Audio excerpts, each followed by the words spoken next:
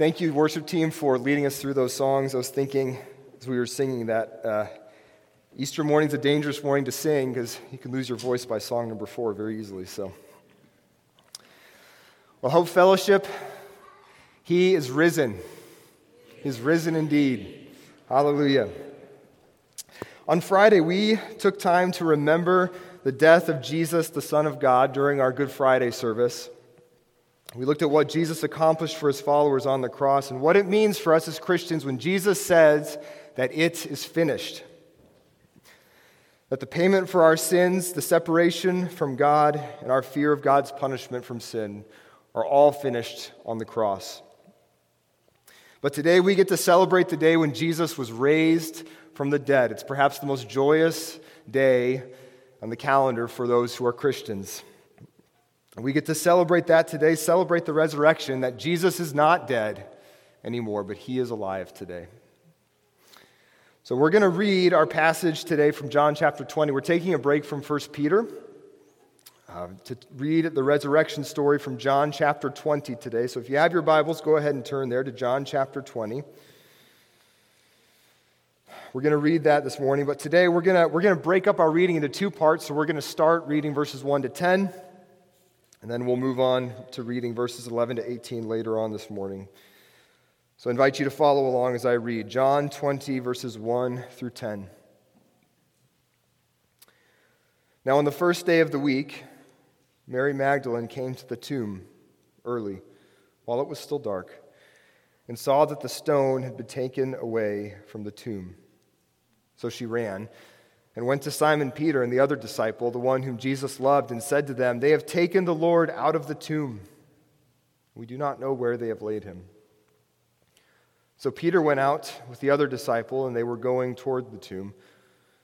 Both of them were running together, but the other disciple outran Peter and reached the tomb first. And stooping to look in, he saw the linen cloths lying there, but he did not go in. Then Simon Peter came following him and went into the tomb. He saw the linen cloths lying there and the face cloth which had been on Jesus' head, not lying with the linen cloths, but folded up in a place by itself. Then the other disciple who had reached the tomb first also went in, and he saw and believed. For as yet they did not understand the scripture that he must rise from the dead. Then the disciples went back to their homes. You can tell as we're reading this that John's giving the account of an eyewitness here. You can imagine from his description what it might have been like for Mary as she was going to the tomb that morning. It was still dark, but when she got there was just enough light to tell that something was off. I imagine there were so many emotions that she was experiencing as she went on that walk to the tomb. Grief, I'm sure. Expect she was doing that awful, bittersweet walk down memories with the man who had healed her by driving the demons out of her when they first met. But all those thoughts would have been crowded out in a flash when she noticed that the stone was in the wrong place. The stone had been rolled out of the face of the tomb. Someone had taken the body. Maybe it was robbers who wanted the linens that he was wrapped in. Maybe the Jews came and moved him for some strange reason. It didn't really matter, but this was the final injustice, even after they had treated him so horribly. They couldn't even leave his body alone. So she runs back to the disciples because there's really no one else she can tell. The Jews probably want her dead too. The Romans won't care. So the only people she can tell are the others who also loved Jesus. And then Peter and John, after they hear the news, they sprint in this mad foot race back to the tomb. John's younger, so it's probably why he wins. Peter's not far behind him. And poor Peter, who knows what he was thinking he was going to do when he got to the tomb. He was likely racked with guilt from his memories of a few nights before when he had seen his friend hanging on a cross and he had denied him 3 times right after he had said that he would never leave Jesus. I imagine that guilt transformed into anger and carried him quickly to the tomb. This time he was too late to defend his teacher and his friend, but this time he wouldn't be afraid. Peter gets to the tomb. He sees the stone is missing. The guards are unconscious. If these were robbers, they were serious. John's still standing outside the tomb. Maybe he's afraid. Maybe it's out of respect for the dead. We don't know. But Peter's got no such scruples. He jumps right into the house of the dead. And what they see, as John follows him in, what they see makes no sense. The linens are still there, but the body is missing. Why would anybody, Jews or robbers, take the body but leave the only really valuable thing there? Or so they thought. And John's heart probably started beating faster at this point. What if Jesus is alive? Verse 9 caps it off saying that Peter and John still didn't quite get it. Jesus, the Messiah, the Son of God, John records later, he must rise from the dead. And what Peter and John didn't understand was that Scripture had anticipated this moment from the very, very beginning. On Friday, we looked at how the seeds of our need for Jesus to die on the cross began back in the first pages of Genesis. We're going to go back there again this morning. From the moment that Adam and Eve sinned by eating the fruit from the tree of knowledge and good and evil, which God had told them expressly not to eat, sin entered the world at that moment. And sin brought its horrible, unnatural sentence of death for every human being born on earth. So from the beginning, Adam and Eve knew that their world that had good work for them to do, their world of good food, their world of good, pure relationships with each other, and a good, pure relationship with God. They knew that that good world had had an enemy enter into it. And that enemy was death. And in Genesis 3:15, God promised them that someone would come eventually to defeat the enemy when he said this to the serpent. Genesis 3:15, I will put enmity between you and the woman, and between your offspring and her offspring. He shall bruise your head, and you shall bruise his heel. In other words, someone was coming that was going to undo what the serpent had done. Someone was coming that was going to crush evil and defeat death. But if you've ever read the book of Genesis, you know that there is this constant refrain that follows each person all throughout the book. It goes like this. And he died. And he died. And he died. And he died. It's death's drumbeat, and it beats over and over again all through the pages of Scripture. And with each drumbeat, that promise of someone coming to crush evil seems a little bit more distant. Now, there's a couple glimmers of hope as we go through the Old Testament. A man named Enoch, he doesn't die per se. His life ends by God bringing him up into heaven. That doesn't fix the problem for the rest of us. Elijah, a prophet, raises a young boy back to life, but that boy dies again. And Elijah can't do that for everyone. And so the drumbeat continues. King David writes himself in Psalm 16. He says this, speaking to God, you will not abandon my soul to Sheol or to death, or let your Holy One see corruption. And that seems like he's talking about death being overcome in some way, but then David dies. One of the prophets, Ezekiel, sees this vision of all these dry bones, this valley of dry bones, and he's told to prophesy over them. They come back to life. Now that's an interesting one. That seems like it might have some application to more people. Maybe a future resurrection. But then people keep dying. The drumbeat continues. And then Jesus comes. And he talks about future resurrection with certainty. He heals people. He can even raise people from the dead. And so maybe this is the Holy One that David was talking about. This is the Holy One that would not see corruption, wouldn't see death. Maybe he's the Messiah who will finally defeat the enemy.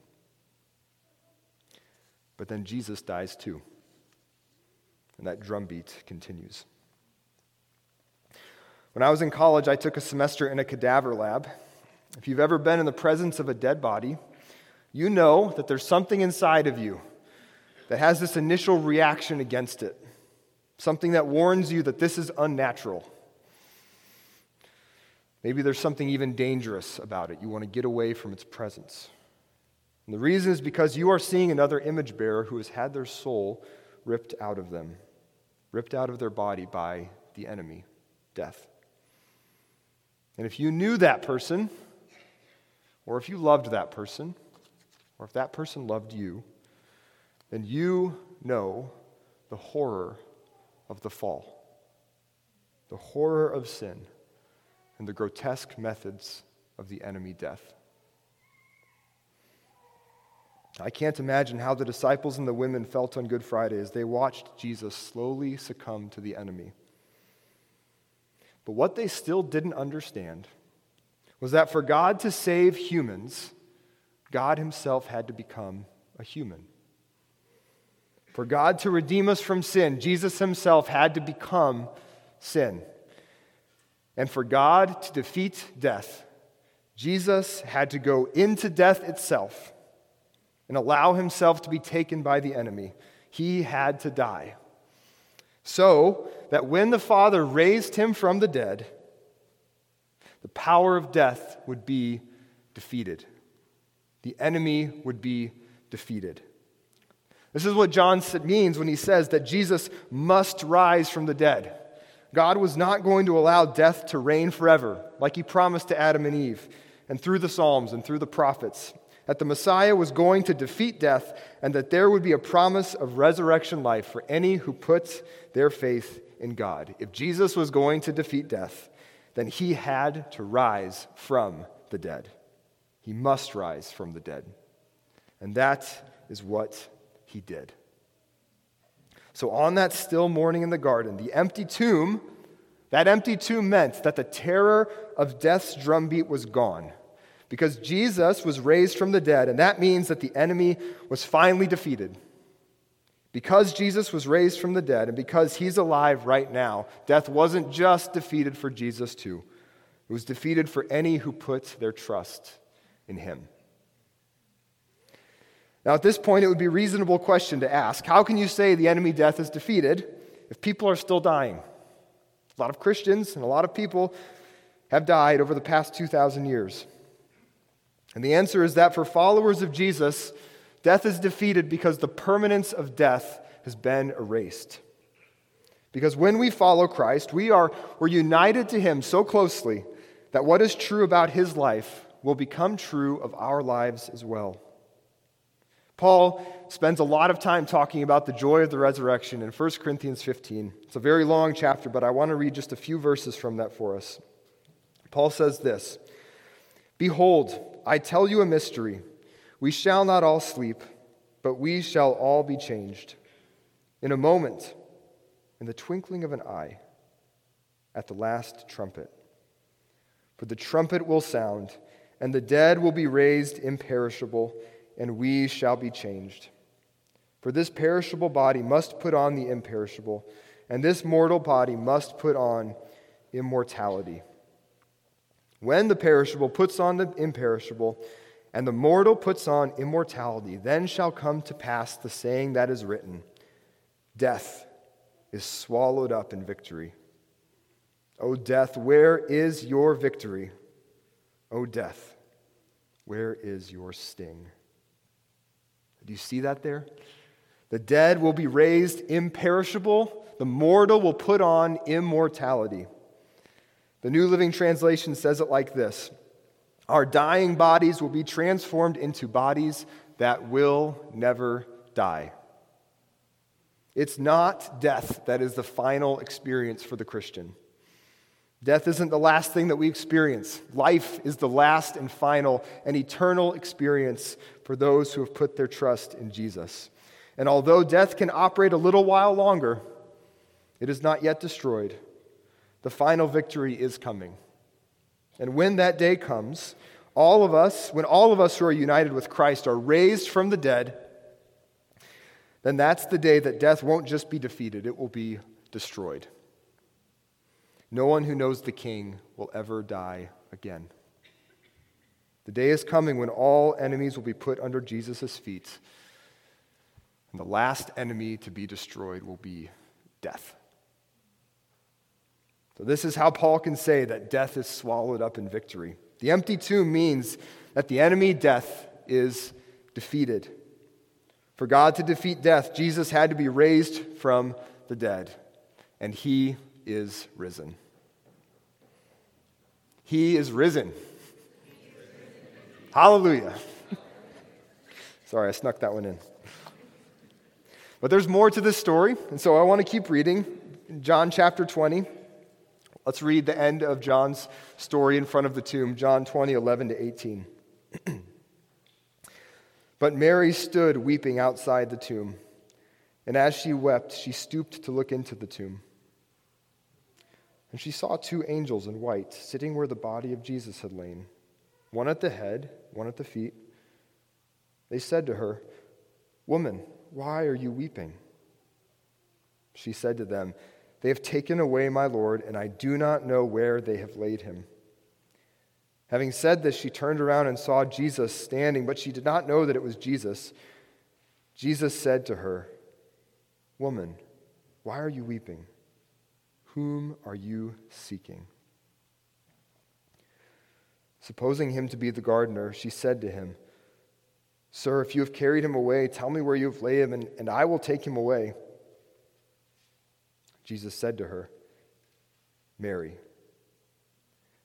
She turned and said to him in Aramaic, "Rabboni," which means teacher.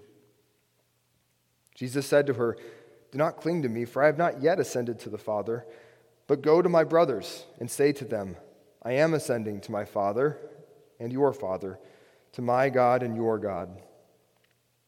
Mary Magdalene went and announced to the disciples, "I have seen the Lord," and that he had said these things to her. After the whirlwind that was Peter and John at the tomb, John leaves us with Mary Magdalene still standing outside the tomb in tears. The man who had healed her, who had given her love and forgiveness, the man who had shown her God, he wasn't there. The last time she had seen him, he had been covered in his own blood, beaten and stripped, hanging on that awful cross, like a common thief. And now she thought a common thief had taken his body. Through her tears, she makes out two men sitting in the tomb. They ask her a question. She sees another man standing outside the tomb. She's crying too hard to see him very well, and he asks her who she's looking for. Her grief is stronger than her embarrassment, so she asks in desperation, hopes maybe this man knows where Jesus' body was taken. "Do you know where they've taken him?" And he says to her one word that causes her heart to stop and fills her with shock. That would never be fully describable, although I'm sure she would tell this story many, many times the rest of her life. He says her name, Mary. And she knows that he is alive. I love the way that John has chosen to include certain details that he did here in these verses. He describes Mary's posture as she's trying to stoop in to see the tomb, what it is that Peter and John had just seen. He describes the way that she receives this question of why she's crying twice before she realizes it's a subtle invitation into the joy that she was about to experience. And he describes the way that Jesus speaks to her tenderly, and how he reveals himself by saying her name, Mary. And she knows immediately that this is Jesus. Now, earlier in John's Gospel, in John chapter 10, Jesus says this about himself as the shepherd of his flock. The sheep hear his voice. This is Jesus' voice. The sheep hear his voice, and he calls his own sheep by name and leads them out. When he has brought out all his own, he goes before them, and the sheep follow him, for they know his voice. I find this so remarkable because I think what John is trying to draw out for us is that the king who just fulfilled all of Scripture, he just defeated humanity's greatest enemy, death. He has stayed outside the tomb because he loves Mary. This is such a poignant picture of the nature of our Savior. The mighty King, who was just raised from the dead, cares about Mary as she cries outside the empty tomb. The power and the might of our King doesn't leave him aloof or distant or inaccessible. He calls Mary's name and she knows his voice. When I was in college, the president of the college loved playing basketball. He actually joined my intramural basketball team for a semester, which was an honor. And he was actually pretty good, so it was helpful. One of the things I remember was this feeling when you'd walk around campus and I would see him, because we were on the same team, he knew who I was. So he would actually call out my name and ask how I was doing. I'm curious if you've ever had anyone do that to you, someone who's in a position of honor who knows your name and calls you by name. This does some interesting things to a human being. It gives you a sense of dignity. It gives you an instant sense of worth and of being known. The King of the universe knows your name. Now, it's important to be really careful when and how we insert ourselves into biblical stories. You have to do that very carefully. But I think in this case it's justified because of John chapter 10. Jesus knows and calls the name of his sheep, which means that if you are one of his sheep, if you follow him, he knows your voice, you know his voice, he knows your name, and he loves you like he loved Mary. I think there's something very powerful about picturing Jesus calling you by your name and inviting you to know and experience the joy that he had already won when he was raised from the dead. And that joy is not just that you follow the risen King. It means that you can know with certainty, if you are a Christian, that your sins are forgiven. The resurrection proves Jesus' words, that he wasn't just another interesting teacher who was good with words. What he said was true, that if you repent of your sins and follow him, you'll be saved. The resurrection also means that you too will one day stand, perhaps outside your grave or your urn or wherever your body goes after you die. Your vocal cords will be able to call the name of people. You'll be able to stand on your feet again because Jesus has promised that his followers would be raised like him. And the resurrection also means that you are now adopted into the King's family. Now we know from Matthew's account of this same moment outside the tomb that Mary was with some other women. They all grabbed onto Jesus' feet, clinging to him, as John says in verse 17. Now, I can only imagine what it's like to be reunited with someone that you love after a long time if you thought they had died. I expect that there'd be this irrational feeling that you have to hang on to them in case they are somehow taken away from you again. And I expect that was the feeling for Mary and the other women who were with them, or who were with her. And Jesus knows this, and so he comforts them. He asks them to let go of his feet. All this is in verse 17.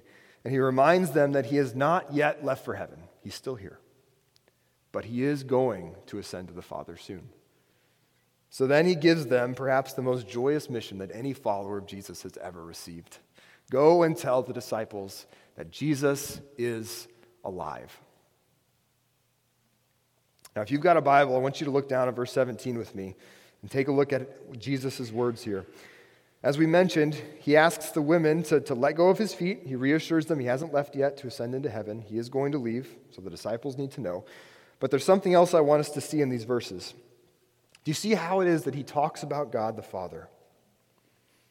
Look at the phrase that he uses here. He says, "Tell the brothers that I'm ascending to my Father and to your Father." You see that? My God and your God. In other words, Jesus has brought his followers into the family of God.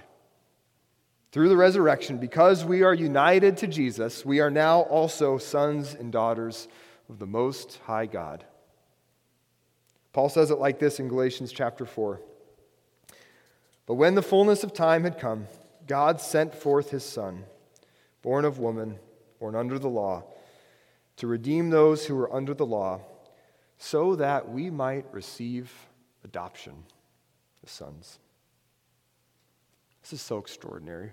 Because Jesus is alive right now, and he's united us to him, we are part of God's family too. So we get to share in the blessings of the family of God, which means, if you're a Christian, Christ's righteousness is yours. If you're a Christian, the love of God is yours. If you're a Christian, the promise of eternal life in a resurrected body is yours. And all of this was won for us that morning when God raised Jesus from the dead. Now, if you're sitting here in this room this morning and you can't say with confidence that you believe Jesus was raised from the dead, you've never claimed that he's your Lord, I hope you can see what it is that Jesus is inviting you into. In him there is forgiveness for sins. In him there is freedom from the fear of death. And in him there is an invitation to become one of his beloved sheep who is part of God's family. Hope Fellowship, we follow a risen Savior. We follow the man Jesus, who is God. He is a king who is humble enough to become like us and take on human flesh. He is a king who's strong enough to take the death that you ought to have died because you are a sinner. And he is a king who is powerful enough to defeat the greatest enemy humanity has ever known. And he chose willingly to enter death so that he could defeat it. And he now is alive. And that powerful king, Jesus, knows you by name and loves you enough to make you part of his family. Now, I have no doubt that no one who was at the tomb that morning will ever forget what it is that they witnessed that day. How could they? They had met their Savior. The tomb was empty, and Jesus was risen. He's alive. Hope Fellowship, he is risen. Risen indeed. Hallelujah. Let's pray.